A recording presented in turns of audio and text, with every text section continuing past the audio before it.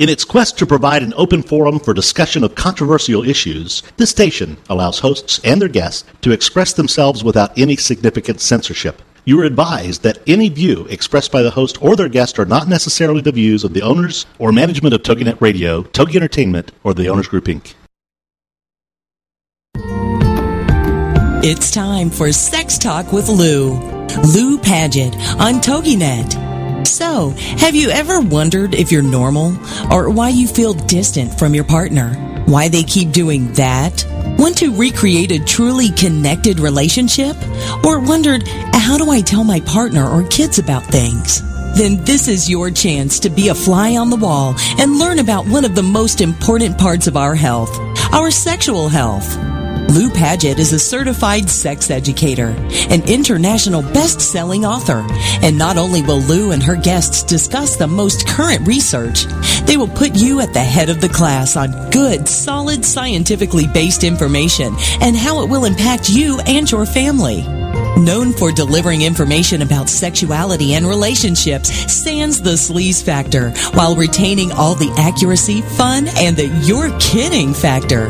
Let's get to it. Sex Talk with Lou on TogiNet. And now, here's your host, Lou Paget. Hello, everybody, and thank you for joining me this evening. The first part of the show, I'm going to do an intro of what will be covered today because my guest is not going to be available for probably about 4 or 5 minutes. What we're going to be covering, and my guest will be Dr. Neil Cannon, are what are the current things that we are seeing in online media, in articles, the things that are making, things that are the stories concerning sexual health. And one of the things, for myself, being a member of the Leadership Council, University of Minnesota School, the School of Medicine, one of the things that I am aware of are the different areas of research that need to be studied more to help different types of different audiences and different groups of people who have different needs in sexual health, from the standard, people who have had all the studies done for them, the people who are straight, the people, and here's the deal, let me tell you something.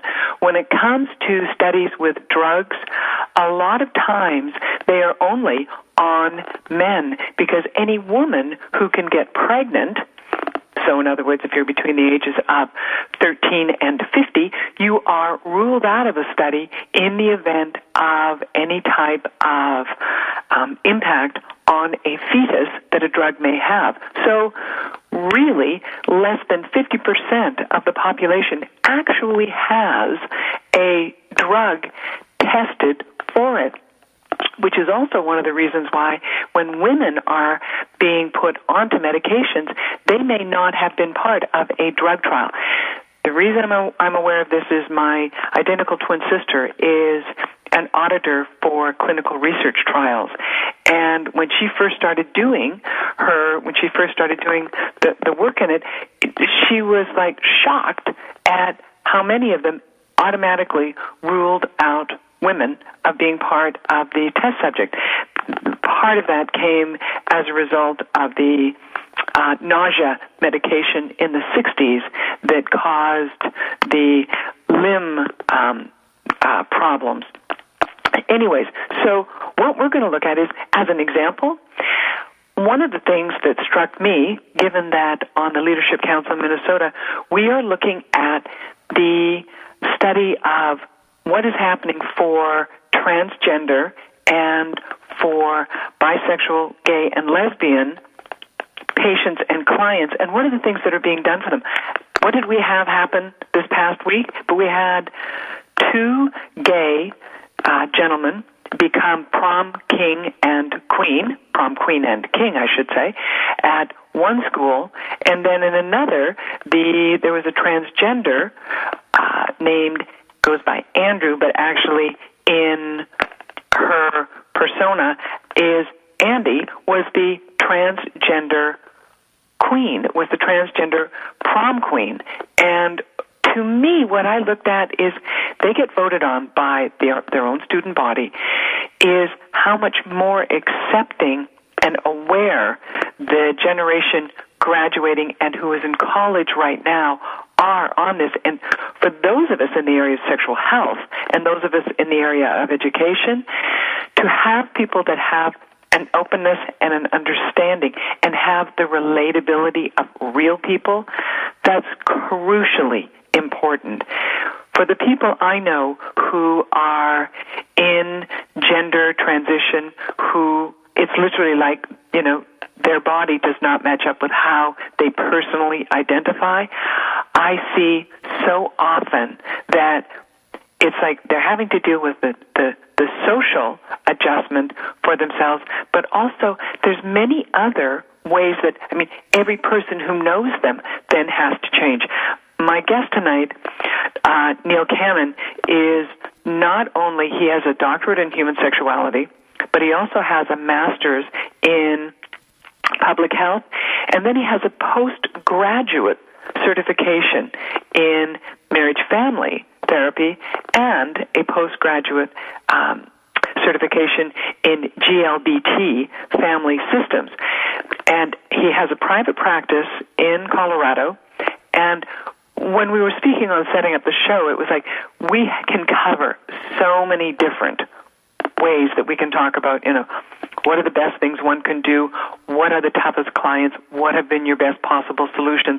And he kind of has like a very broad umbrella of ways to help a huge range of clients, which to me is truly a gift, because often in areas of sexuality, people are so specialized, if someone comes to them, they don't have a strong enough basis, or they don't feel comfortable enough discussing or trying to guide their clients. Now, I see that I believe Neil is on. Is Neil on now, Anna? He was there. I see that he was there, but not now. Okay. Yep. Neil, are you there? I am. I think I messed up. Can I get you to call that landline number for me again? Sure. I'll have Anna do that again, and then I will have my guest Neil Cannon come back on again. Thank you. Sorry. Not a problem. We these little technical difficulties have them occasionally. But what I'm excited about for this is we've had, and also in Nepal, they just have expanded in their census that they now have a third group that these people are, they are the transsexuals, they are the transgender, who they are now able to put on their census that this is who they are and that's how they identify. Now, this is a country where I believe it was not until 3 years ago was any type of gay expression even considered legal. So come ahead in leaps and bounds. Not that there hasn't been some opposition to it. But, Neil, are you on now? I am on. Hi, how are you doing? I am well. Thank you for being with me this evening. I'm so glad to be with you. It's an honor. Well, so I was describing to the listening audience that one of the things you and I had spoken about before is talking of the things in the current media and their impacts in the area of sexuality and sexual health. And the thing that I'm seeing, coming from Eli Coleman, coming from other members on, Randy Ettner, other members on the Leadership Council, particularly the gay students being chosen as prom queen and king, the transgender student being chosen as prom queen, and what a powerful message that sends to people of, listen, this is something that is part of what is, a sexual, world and a sexually healthy world. We're making progress. Sometimes it feels like it's in small steps, but we do make progress as a culture. We slide back in some other areas, but we are progressing. Well, and for me, what I like is I love when people show something with heart of someone who is not, they may not understand it themselves, but it's someone who's their friend. It's someone who, this is, my daughter. And I know that you have, and we had spoken, I'd gone to the DomCom LA, which happens to be the shorter for the professional dominatrixes had a conference 2 weeks ago here in Los Angeles. And you and I, Neil, were emailing back and forth on what are some of the things that have come out of studies, because you have had, you have a broad awareness of the BDSM world, the bondage, dominance, sadomasochism world. What are some, you did a study, and you're doing a presentation study. Now, who are you doing it with?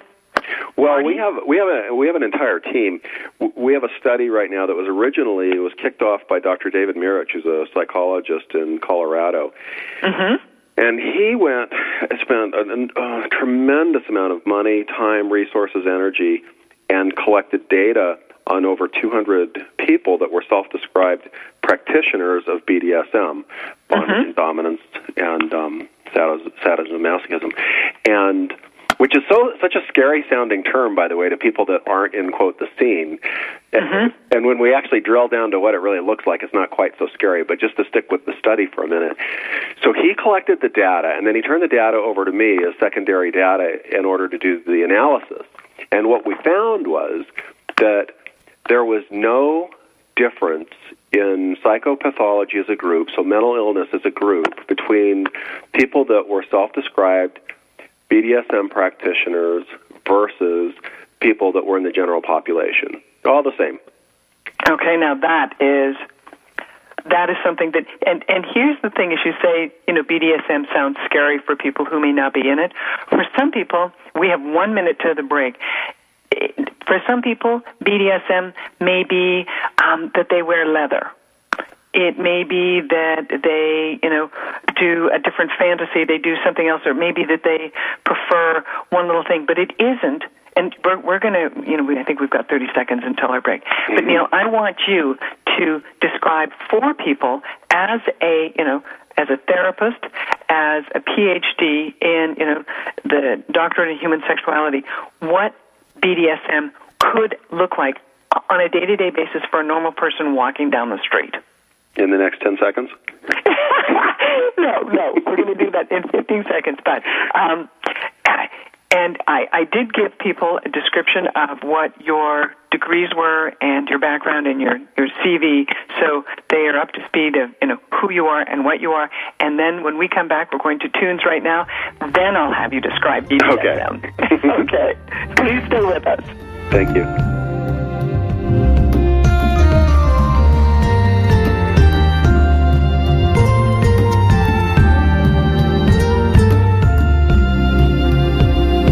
This is Sex Talk with Lou on TogiNet with your host, Lou Paget. Techniques and tips are her specialty. She delivers bite-sized chunks of information you can use right away that work. So stand by for more Sex Talk when we get back after these. This is Sex Talk with Lou on TogiNet.com.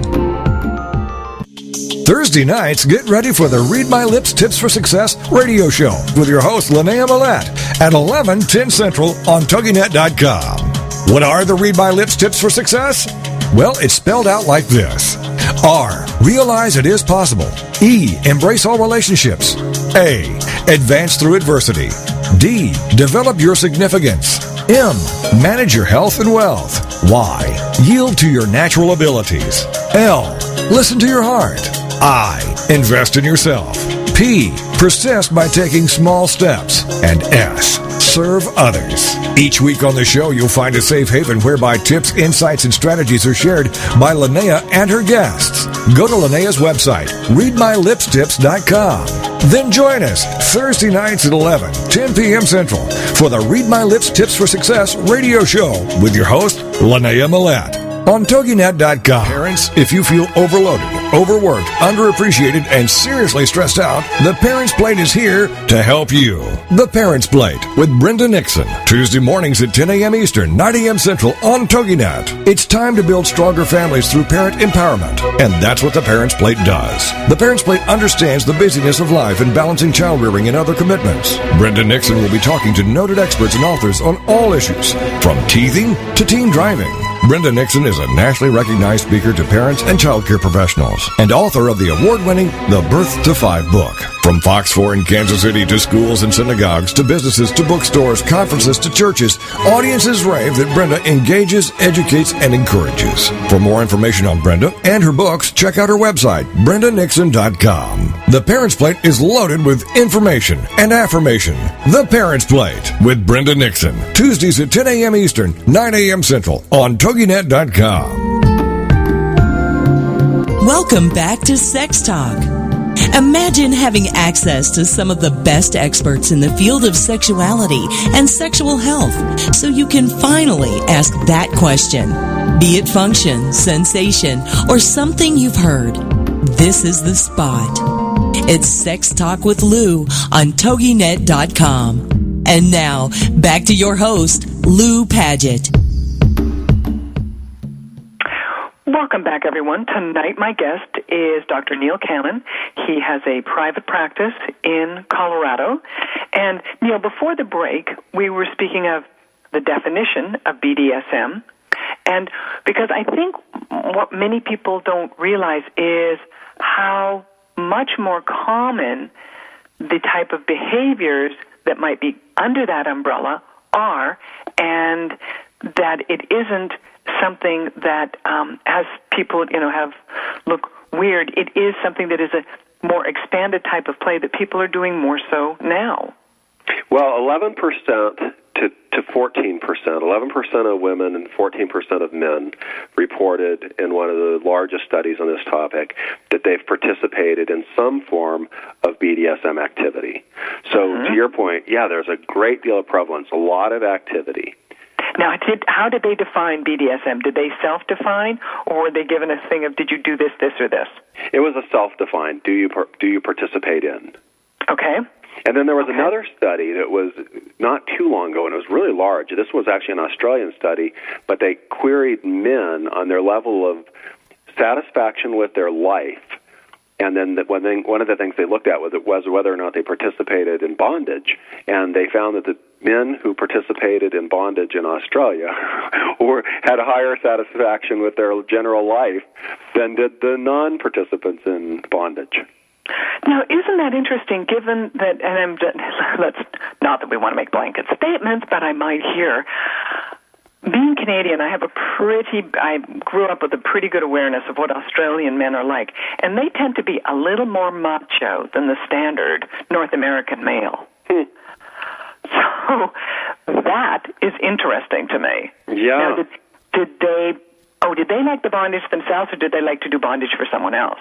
They didn't specify whether it was to be bound or to bound, but I'm envisioning, put another bound girl in the Barbie kind of thing. Because, I mean, that's something. Now, that is a fascinating number. Now, let me ask you this next question. You treat couples coming from, like we would refer to as a vanilla world, that is, the standard heterosexual types of sexual behavior and relationship issues, and you also deal with people in a kink world, which BDSM many people would refer to as being in kink. Are the relationship issues coming forward that you see for a couple who is into kink the same type of relationship issues that come with a vanilla couple? Yes and no, and I'll give you the qualifiers. Generally, broadly, yes, they tend to be the same, but I will tell you there's one distinction, and the distinction is that as a group, the couples that come in that are involved in BDSM, they're better communicators. They would have to be, because that's absolutely part of what that whole world is that everything is very negotiated, and you know how you want to feel, you know what you'd like to experience. Right, and they've trained themselves.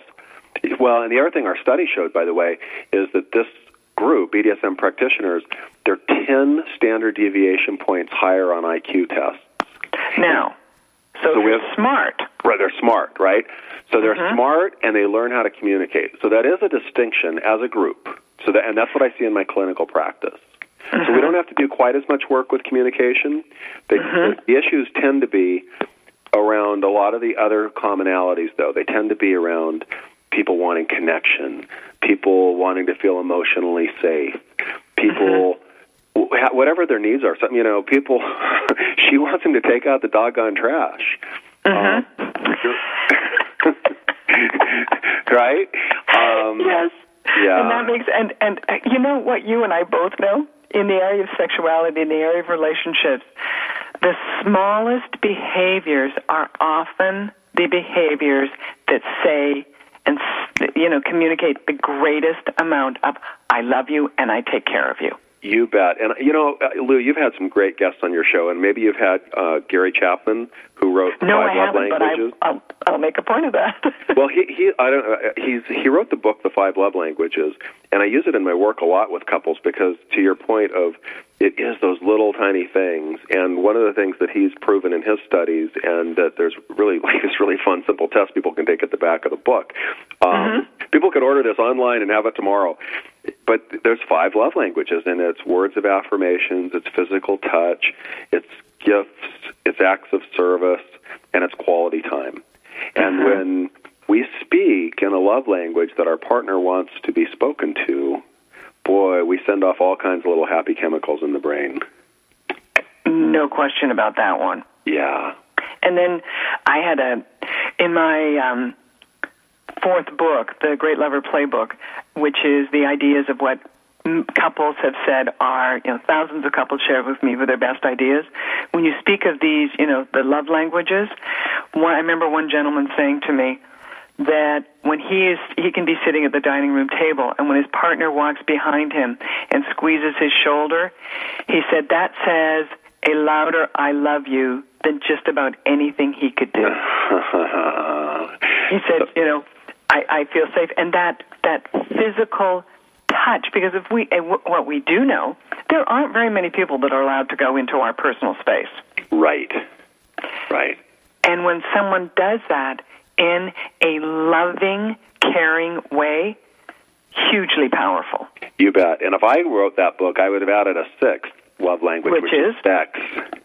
Oh, yes, of course. Right, because there's a huge difference between physical touch, touch me on my shoulder, which is very, very meaningful to some people, and let's have sex, which is very, very meaningful to other people. They are distinctly different. Mm-hmm. Now, when you are, which group would you say has more jealousy issues? Which groups of people that you see coming into your office have the greatest groups of jealousy issues? Well, where it comes up the most for me in my work is with polyamorous couples.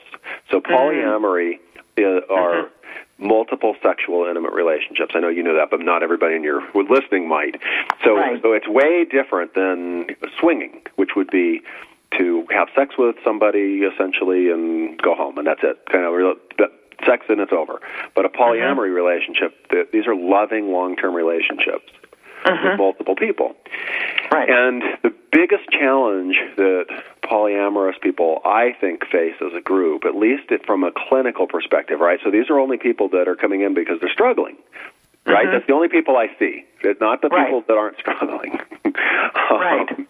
And with that group of people, what I see is jealousy is almost always the theme as to what's getting in the way of them getting what they want.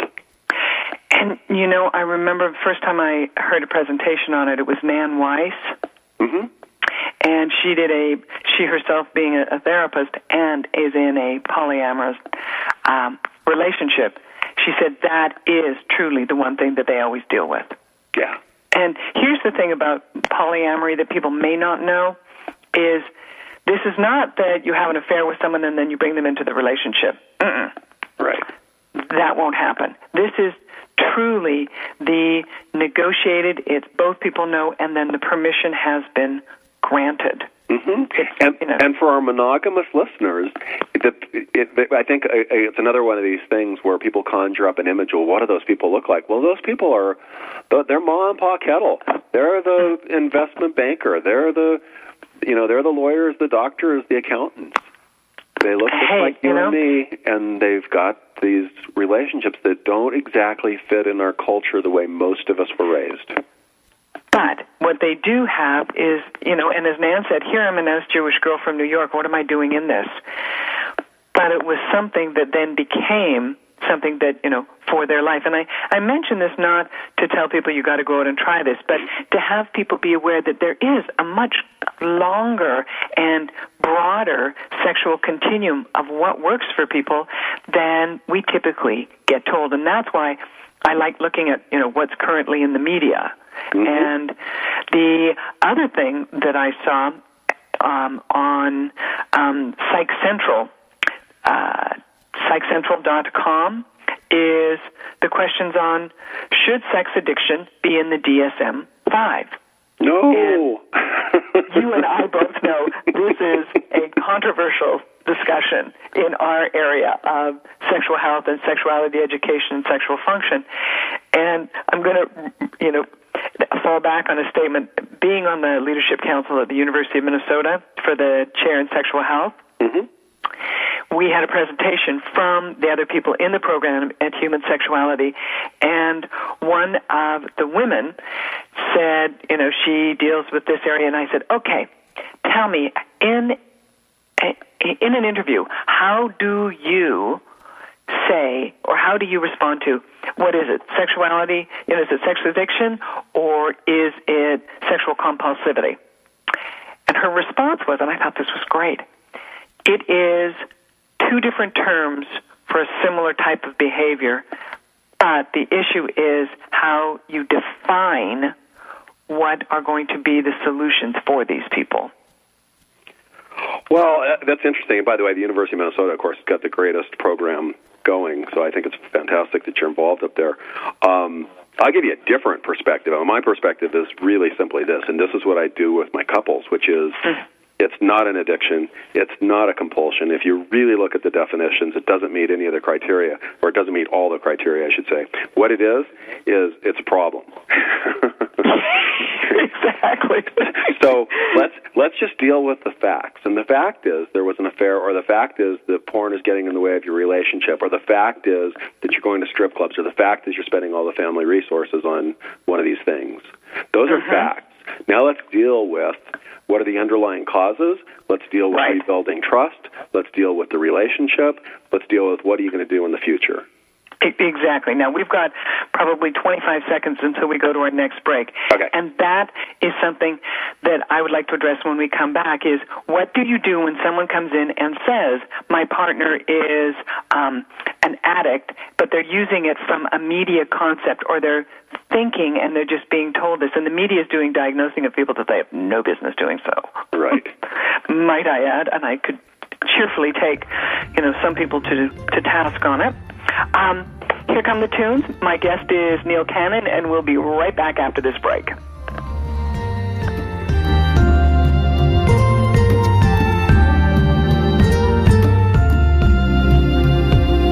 This is Sex Talk with Lou on TogiNet with your host, Lou Paget. Techniques and tips are her specialty. She delivers bite-sized chunks of information you can use right away that work. So stand by for more Sex Talk when we get back after these. This is Sex Talk with Lou on TogiNet.com.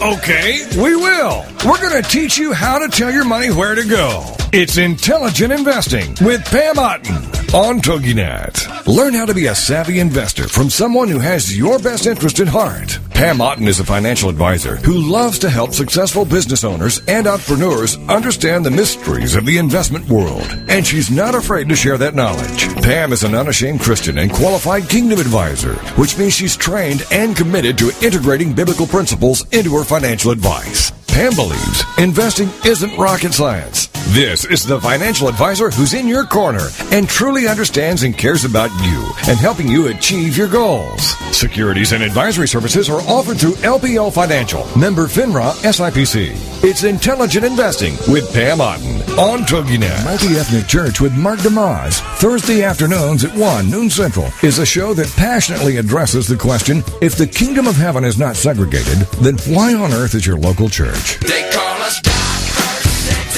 but colorful good. It's like a freak show in your neighborhood. Yes, increasingly, our diverse population and the diverse families it's producing is reshaping the face of the local church as people are beginning to recognize the power and beauty of walking, working, and worshiping God together with others of different backgrounds. How can your church overcome the obstacles, and why should you even try? Join a live chat with guests from around the country and the world to learn the effectiveness of churches in the 21st century beyond race and class distinction. This show has its pulse on what it will take for the church to find real reconciliation in our generation. So tune in for the Multi-Ethnic Church with Mark DeMoss, Thursday afternoons at 1, noon Central, here on TogiNet.com. Welcome back to Sex Talk. Imagine having access to some of the best experts in the field of sexuality and sexual health so you can finally ask that question. Be it function, sensation, or something you've heard. This is the spot. It's Sex Talk with Lou on TogiNet.com. And now, back to your host, Lou Paget. Welcome back, everyone. Tonight, my guest is Dr. Neil Cannon, and if any of you are listening live, you can call in at 877-864-4869, repeating 877-864-4869, if you have a question, and trust me, you can ask anything. This is your time to do so, because with the broad range of knowledge between myself and my guests, you'll be able to get an answer and direct it the way you would like. So, Neil, before the break, we were speaking of the people and saying, my comment of being at the Leadership Council for the Chair in Sexual Health at University of Minnesota, and the answer of it's the same answer, it's a similar behavior, but with two different, ways of, saying two different words to describe it.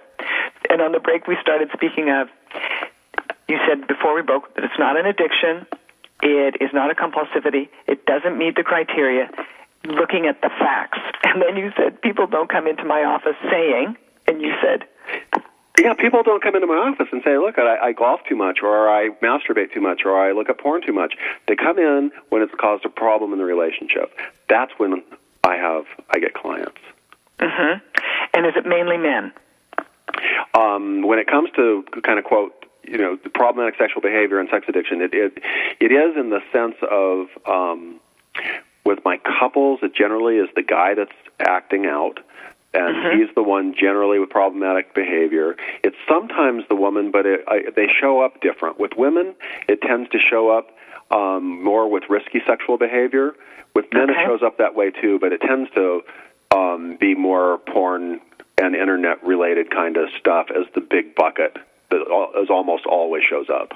Okay, so for the women, the risky sexual behavior might look something like going on Craigslist and just meeting someone? Mm-hmm. That's a great example. Going on Craigslist, multiple partners, same day, not safe sex, that kind of thing. Okay. Yeah, because I do know of other peers of mine. Winston Wilde was describing and, helping me with some of this one. I had a show previously with him. So you've got the couples coming in. So what your comment is, you look at, okay, this is what the fact is. This is what's happened. Okay, and what are we going to do about it? What's okay in your relationship? So when people get married or they get into a relationship, there aren't really vows about I will or will not look at porn. It just doesn't usually get covered. And so what happens is sometimes there's this implicit agreement what things will look like, or maybe somehow somebody's acted in a way that generally looks and feels like to the other person that it's a trust issue. It's almost an infidelity, even if it's an emotional affair or an affair with porn images. So for me, it's like, okay, well, that all happened, and it sucked, and I know it hurt, and I know it caused you a lot of pain. Now, what are we going to do with it? What's your deal? Right? What's the line in the sand? What's okay? And then people kind of look at each other like, well, we never really talked about it. Well, is masturbation okay in your relationship? Well, yeah, that's fine. Is looking at porn okay in your relationship? No, that's not fine anymore. Okay, great. Now you're starting to form a deal. Do you find, just as a question, that the attention going to something else is a crucial issue? Yes, and what happened, and it's not just porn. People, Harville Hendricks is one of the great educators around couples issues and couples counseling. Will talk a lot about, he'll use the term exits, which is similar to what the rest of us would call avoidances. And so people in relationships, if they don't want to be sexual, they will find exits, and those exits might look like watching TV. They might look like porn. They might look like golfing. They might look like too much alcohol. Right? There's all these different ways to exit as a way to avoid being intimate, and intimate could look like sex, but it could also just being close and talking. I concur completely on that one. And you'll often see men who they don't want to go home, so they'll go to the gym after work, so they get their kudos and they get validated that they're at the gym taking care of their body, when in all actuality, they just don't want to go home. You bet. And it looks like a healthy exit. Oh, I'm a good guy, right? But at the end of the day, it's still an exit. So as a couples counselor, I look at it and say, I don't really care if you went to the gym or you looked at porn. To me, it's all the same. It's an exit. So I get the supercharged issue around the porn, and it feels like cheating, and it feels like, oh, my God, he did these horrible things to me. Okay, so let's deal with that, and we need to rebuild trust and help her heal. But at the end of the day, they're exits, and they're all equal exits, and they all can cause the same amount of harm. When you are, you know what we did not do is do a definition of the certain BDSM behaviors for people. A definition of it. Sure. So, when we, I said at the beginning, I said, people get kind of this idea of BDSM being really extreme, and sometimes it is. Other times, it's just adult role play. It's fantasy. It's master-slave. It's I'm the boss and you're not. I'm the teacher, you're the student. I'm the patient and you're the doctor, right? It's just adult role play that can be really elaborate, or it can be pretty simple. Hey, just to give people an idea, if they really want to see what most people's BDSM role play would be, pay attention on Halloween. You bet. The ultimate adult holiday. And then you see who wants to have this look or that look or behave this way. That is when people actually have permission to do their role play. I love your word permission, and it's so true. It's the one day. It's the one day we get to dress up and be a little kooky. Unless you have friends. And, hey, I live in Los Angeles, so I got to tell you, the Gay Pride Parade here, the parade through West Hollywood on Halloween is a visual feast. Oh, I bet. By Halloween here, we're kind of starting to shut down on our skimpy outfits. It gets a little chilly, but I get the image. That's true. Now, so you're saying that the role play can be adult role play?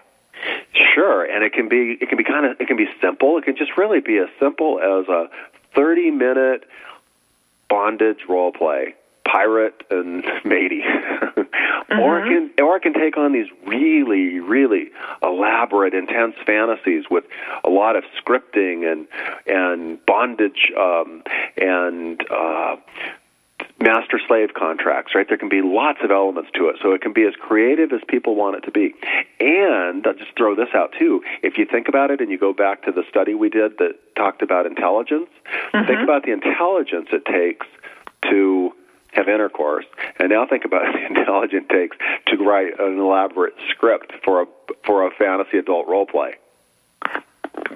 Well, I do know that having had clients approach me, myself being a sex educator, I'm not a therapist, but she wanted guidance on how to create a pro-dom persona for her partner. And so that was the thing that had me, have to get myself more up to speed on things. And it was very, very structured for her. Yeah. And some people, it works to be really structured. Other people need to be more fluid. Because I do training and education also for my couples. And so for some people, we have them start with one Just one item. Pick out one sex play that represents something that feels dominant or submissive to you, and then that's what we have them play with that night, right? So it doesn't need to be really elaborate. It can be as simple as you want to make it. Such as, okay, so let's say someone would like to try this, and they want to do it, within their relationship, within the privacy of their own home. How might they be able to do it? Should they have a conversation? I often tell people, have a conversation about things when you're vertical, not when you're horizontal. That's a great way to say it. Absolutely. So while they're and vertical, you get your brain involved. Yeah. Get the little head involved in this, or the big head. Yeah, the big head involved in this, and figure out. What I would have couples do. I might have them make a list of 6 toys that they were each interested in, and then compare notes, and then take in each circle the top 2 and look for overlap, and then take those 2-3 toys, and that's what you're going to play with the first night, and you're going to talk about it, and you're going to create a safe word. And the safe word might be, it could be a really simple would be red means stop, it's over, we're going to just stop the scene right now. Yellow would be, hey, let's slow down and talk here. And then, green means it's all good. Your safe word can never be no. That's the only rule. Exactly. That's the thing, because many people, when it gets, to the excitement of things, they're going, no. And that, they're saying no, but it isn't. It's part of the play of saying no. Now, we have 2 minutes until we head into our final break. Now, so someone is at home. Let's say they don't play with toys. Then what else could they do? Could they tell someone, you have to sit there and you have to serve me? You have to serve me wine? Sure. That would be a really nice master-slave role play. And so what we'd want to do is have them, again, while they're vertical, create, what are the rules around that? It's okay to say, serve me wine, but it's not okay to say, get down and give me oral sex, right? I mean, I don't know what their rules are, but those would be the kind of things you want to help them flush out. Right, and here's one thing I think oftentimes people may not be aware of, that many times role play is not necessarily going to end in intercourse or end in sex or end in an orgasm. Right. And we as a culture are so focused on performance and orgasm as the end of sex. Which is why my book, The Big O, was written, because people said, are mine okay? Is it happening? And I'm like, did you enjoy yourself? I have probably the largest lending library of sexuality books in Colorado, and every single one of your books is right. I'm in my office right now. I'm looking at my library, and, your books are well represented here. They're great.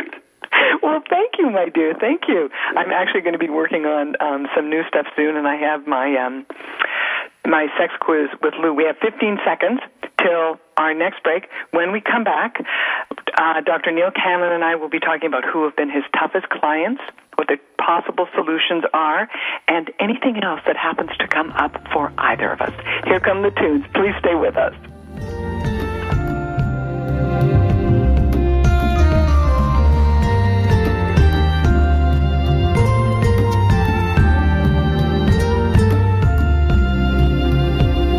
This is Sex Talk with Lou on TogiNet with your host, Lou Paget. Techniques and tips are her specialty.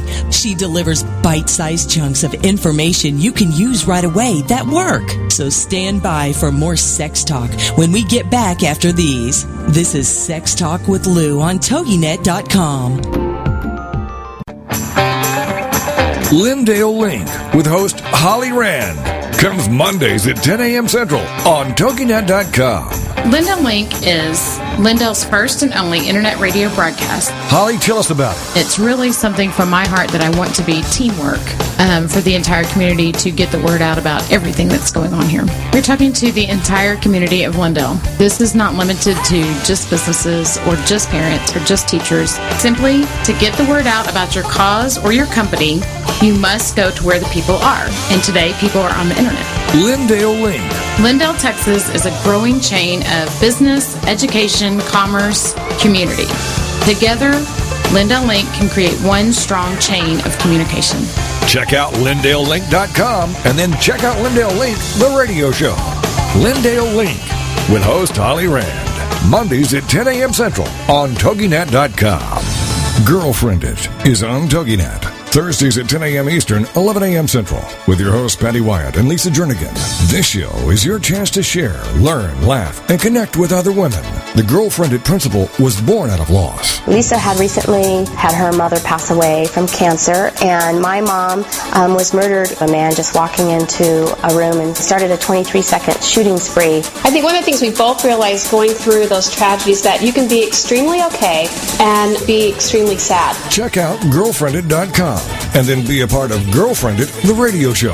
Thursdays at 10 a.m. Eastern, 11 a.m. Central. You know, your boyfriend or your husband or whatever, they don't totally understand that emotional side to a woman like another woman does. And I think that's so important just to have somebody that you go, she gets me. Check out the website, Girlfriended.com. Don't miss Girlfriended with Patty Wyatt and Lisa Jernigan. Thursdays at 10 a.m. Eastern, 11 a.m. Central on TogiNet.com. Welcome back to Sex Talk.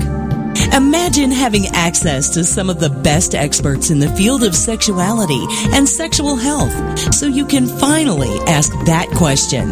Be it function, sensation, or something you've heard. This is the spot. It's Sex Talk with Lou on TogiNet.com. And now, back to your host, Lou Paget.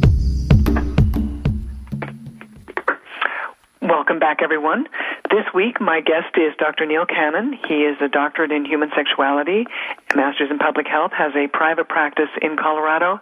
And now, what's the best way for people to get a hold of you, Neil? Is it neil@drcannon.com? That's my email address, and my website's just really easy. It's drcannon.com, and doctor spelled out D-O-C-T-O-R, Cannon, C-A-N-N-O-N.com. Okay. Before we went on the break, we were speaking of, the different things that people could do, like come serve me wine, or if they were doing role play. And one of the things that I always like people to know is that you don't have to start with something big if you want to explore something. Do only what you are most comfortable with. Because this is, anytime you do anything in the area of sexuality, it truly is like learning a new language. Nicely said. And I think what happens is, I think that what I see a lot is the people, there's always a dynamic in the relationship where one person's a little more into it than the other, right? And so the person, and sometimes one person's into it a whole bunch. It's part of their sexual template, and it's not for the other person. The other person's trying to figure it out. So what happens is sometimes the people that are really into it, they go a little too fast for the people that are still trying to learn about it and catch up. So I think sometimes going a little slower is going a little faster. Well, also, and what it does is it doesn't have the other person feeling like they're getting yanked out of their shoes. You bet. They're sort of like walking step and step, and it feels more shared, and it feels more partnered. And you know what? You and I both know this, extends to the area of sexuality and sex play, but it also goes the same way if someone's into a sport and says, well, you got to learn because I love it. Well, no, I don't. Or someone says, well, I'm really into cooking, Italian food. You must come to this class with me. Well, that's true. And one of the differences, though, when it comes to sex is that many people have signed up for monogamous relationships. So if they're going to have sexual behavior and they're going to stay monogamous, they need to figure out and negotiate a way to do it with each other. And that's where it gets a little tricky. That I would agree with you. Yeah, but what I try to get my couples, the way I like my couples to think about it is, so I'm a sex therapist, or all my academic work's in sex, but I'm a couples counselor. All my clinical background is in couples. And so the way I like couples to think about it is it about dignity or preference? So if one partner wants to do a sexual behavior and the other person's not so sure, I challenge the other person to think about it. Well, look at it. If this is a violation of your dignity, then we don't want you doing that. We need to stop and step back and find things that you are okay with, and maybe we need to explore about why it's a violation of your dignity and what's going on. But if it's about preference, it's just like, well, I could take it or leave it, then, hey, you're in a monogamous relationship. You got to help each other figure out how to get your needs fulfilled. And one of the things that I know for people who are in, what they would refer to more as the kink world, what they have, one of the things that is, people have said one of their biggest turn-ons, it may not be what they may like to be doing, but knowing that they can create that amount of pleasure for their partner is their turn on. Mm-hmm. And we talked about the love language as well. When one person is kinky and the other person isn't, but that other person steps up and helps fulfill those needs, when you listen to a couple and they talk about how loved that makes them feel, it's magical. But, isn't that called getting the attention and the acceptance of being loved for absolutely who you are? And, as you and I both know, at the most primally vulnerable level. It's nothing more vulnerable than sex, right, and intimacy. Which is often why people will not tell someone what their fantasies are, or they won't want to self-pleasure in front of someone, because it is that vulnerable. I mean, and if people want to do that, what I suggest to them is, if you're going to do that in front of a partner, do it when the lights are really low the first time, so it feels like you can be a little more private. Or do it when, so the person's off to the side so they can watch, because sometimes men will say, well, I'd love to have her do this, but women are more like, no, I think I'd rather, this is very, this is a very, very private, exhibit of who they are. For some of my couples, masturbation together, mutual masturbation, is just a standard course of business. And for others, it's something that they would, oh my gosh, you're kidding me. You want me to do what with him in the room? Exactly. So sometimes we even go so far, if it turns out that that's an important part of their therapy together, and sometimes it is, then sometimes we'll go so far as to have them start out with blindfolds on, so that they can't even see each other, and sometimes that they're not even touching, or sometimes that they are touching each other, but blindfolds on. Mm-hmm. So we always figure out a way to meet people where they are and bring them along at the pace they want to go at, or they're willing to go at. Really, and to have them make sure they each have their voice. Yeah. Mm-hmm. Which, now, one of the other things, I was online today and I went onto a website called ScienceDaily.com. And now, and when I looked at one of the things is that sleep loss dramatically lowers testosterone in healthy young men. And what they did is they looked at, and it's JAMA, the Journal of American Medical Association, June 1st edition, and what they did is they had healthy young male university students, and they put them into a sleep lab. They studied them for 2 nights, then with lots of 8 to 10 hours of sleep. Then they had them have only 5 hours of sleep a night, and within 1 week, their testosterone levels had dropped 10 to 15%. Now, for that, the study found that skipping sleep reduces a young man's testosterone levels by the same amount as aging 10 to 15 years. A remarkable study. Yeah, and the other thing that it makes a comment on is that there's 15% of the adult working population in the U.S. gets less than 5 hours of sleep a night. It's startling. Well, and then the other thing that comes up for me as you talk about that is testosterone is an important part of women's sexuality, too. And I wonder what the studies would look like if we did the same study on healthy young college women, and then what role would that play in their sexuality? Well, and given that, they've got the sleep deprivation, then we have what we know as, the study buddies, the Adderall, the Ritalin, whatever it is they might be using. Mm-hmm. These things are causing an impact on a population in a way that we don't even have we have no studies on it, but we do see it for people coming to see you, or I'm hearing it anecdotally from people, and it is something that people have got to be aware of. The meds that they are taking are creating so many problems for them, for their sexual function, and ergo, for their relationship function. It's one of my first checklists when I'm working with couples or individuals is, well, what meds are on you? In fact, you can't actually get into my office until you filled out the sheet that shows me their list of meds, because it has an enormous impact on our sexuality and our relationships. Hey, and our mood. for women and for men. And one of the first questions I ask women is, what kind of birth control might you be on? Mm-hmm.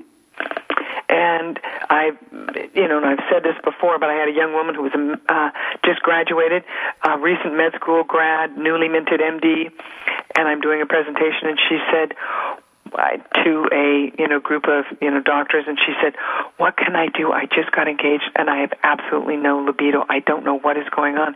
And I asked her, I said, "What meds are you on?" Now, this is a med student who just graduated, who should have the most current and up-to-date information, and she didn't have any information on how this stuff, and it was an antidepressant that she was on, that was causing the problems for her. Well, what you're describing is an enormous problem, and what happens is, God love our medical doctors, and this is not a slam on them at all. And what happens is, our culture, the way our medical system works today, they are so focused on handling the presenting problem, right? Whatever it is, blood pressure or depression, take your pick. And they prescribe for that. And by the way, in our culture of, hey, I've seen an ad for whatever the medicine is on TV, and so now I go to my doctor, and I want my doctor to give me a prescription. Hey, listen, they were no idiots when they came to know how to do the marketing, which was to tell the people they needed it and then sent them where they should go get it. Yeah, and it puts our doctors in a really tough little spot, because at the end of the day, these are their customers. Mm-hmm. And if the patient comes in and says, I want this, the doctor feels a pressure to prescribe and says, that. Well, then, Now, we have 2 minutes until our close. Okay.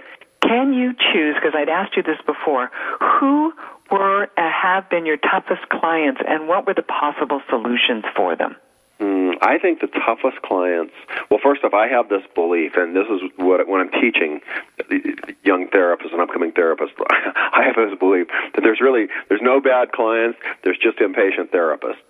Okay. People will go at their pace. So I think that the principle for me that makes clients tough tends to be people that just aren't ready to change. And there's a stages of change model. People can Google it, and you can look and see where you are in your own process. And stages of change? Stages of change. And until we're at this place where we're ready to actually change, it makes therapy go really slow. Okay, or it can be that someone doesn't want to change, but the other person wants them to. You bet. And that's, Mm-hmm. So now, we have 1 more minute until our show ends. Is there anything else you would like to share with the audience? Well, one thing you had asked me, and I'll just give you this real quick, you had asked me off air about opportunities going forward for people that are studying sexuality and becoming sex therapists. Mm-hmm. And I think that there's a couple really good areas. I think working with the aging population is going to be tremendous demand for that. I work with couples all the way up into their 80s. People with disabilities are really important, and women's sexual health. There you go. Perfect. Thank you. Tonight, my guest has been Dr. Neil Cannon. You can reach him at neil@drcannon.com, all spelled out. Thank you for being with us, and look forward to having you with us next week. Bye for now. Thank you for being a part of Sex Talk with Lou on TogiNet with host Lou Paget. Every week, this will be your chance to be a fly on the wall and learn about one of the most important parts of our health, our sexual health. Join Lou Paget. She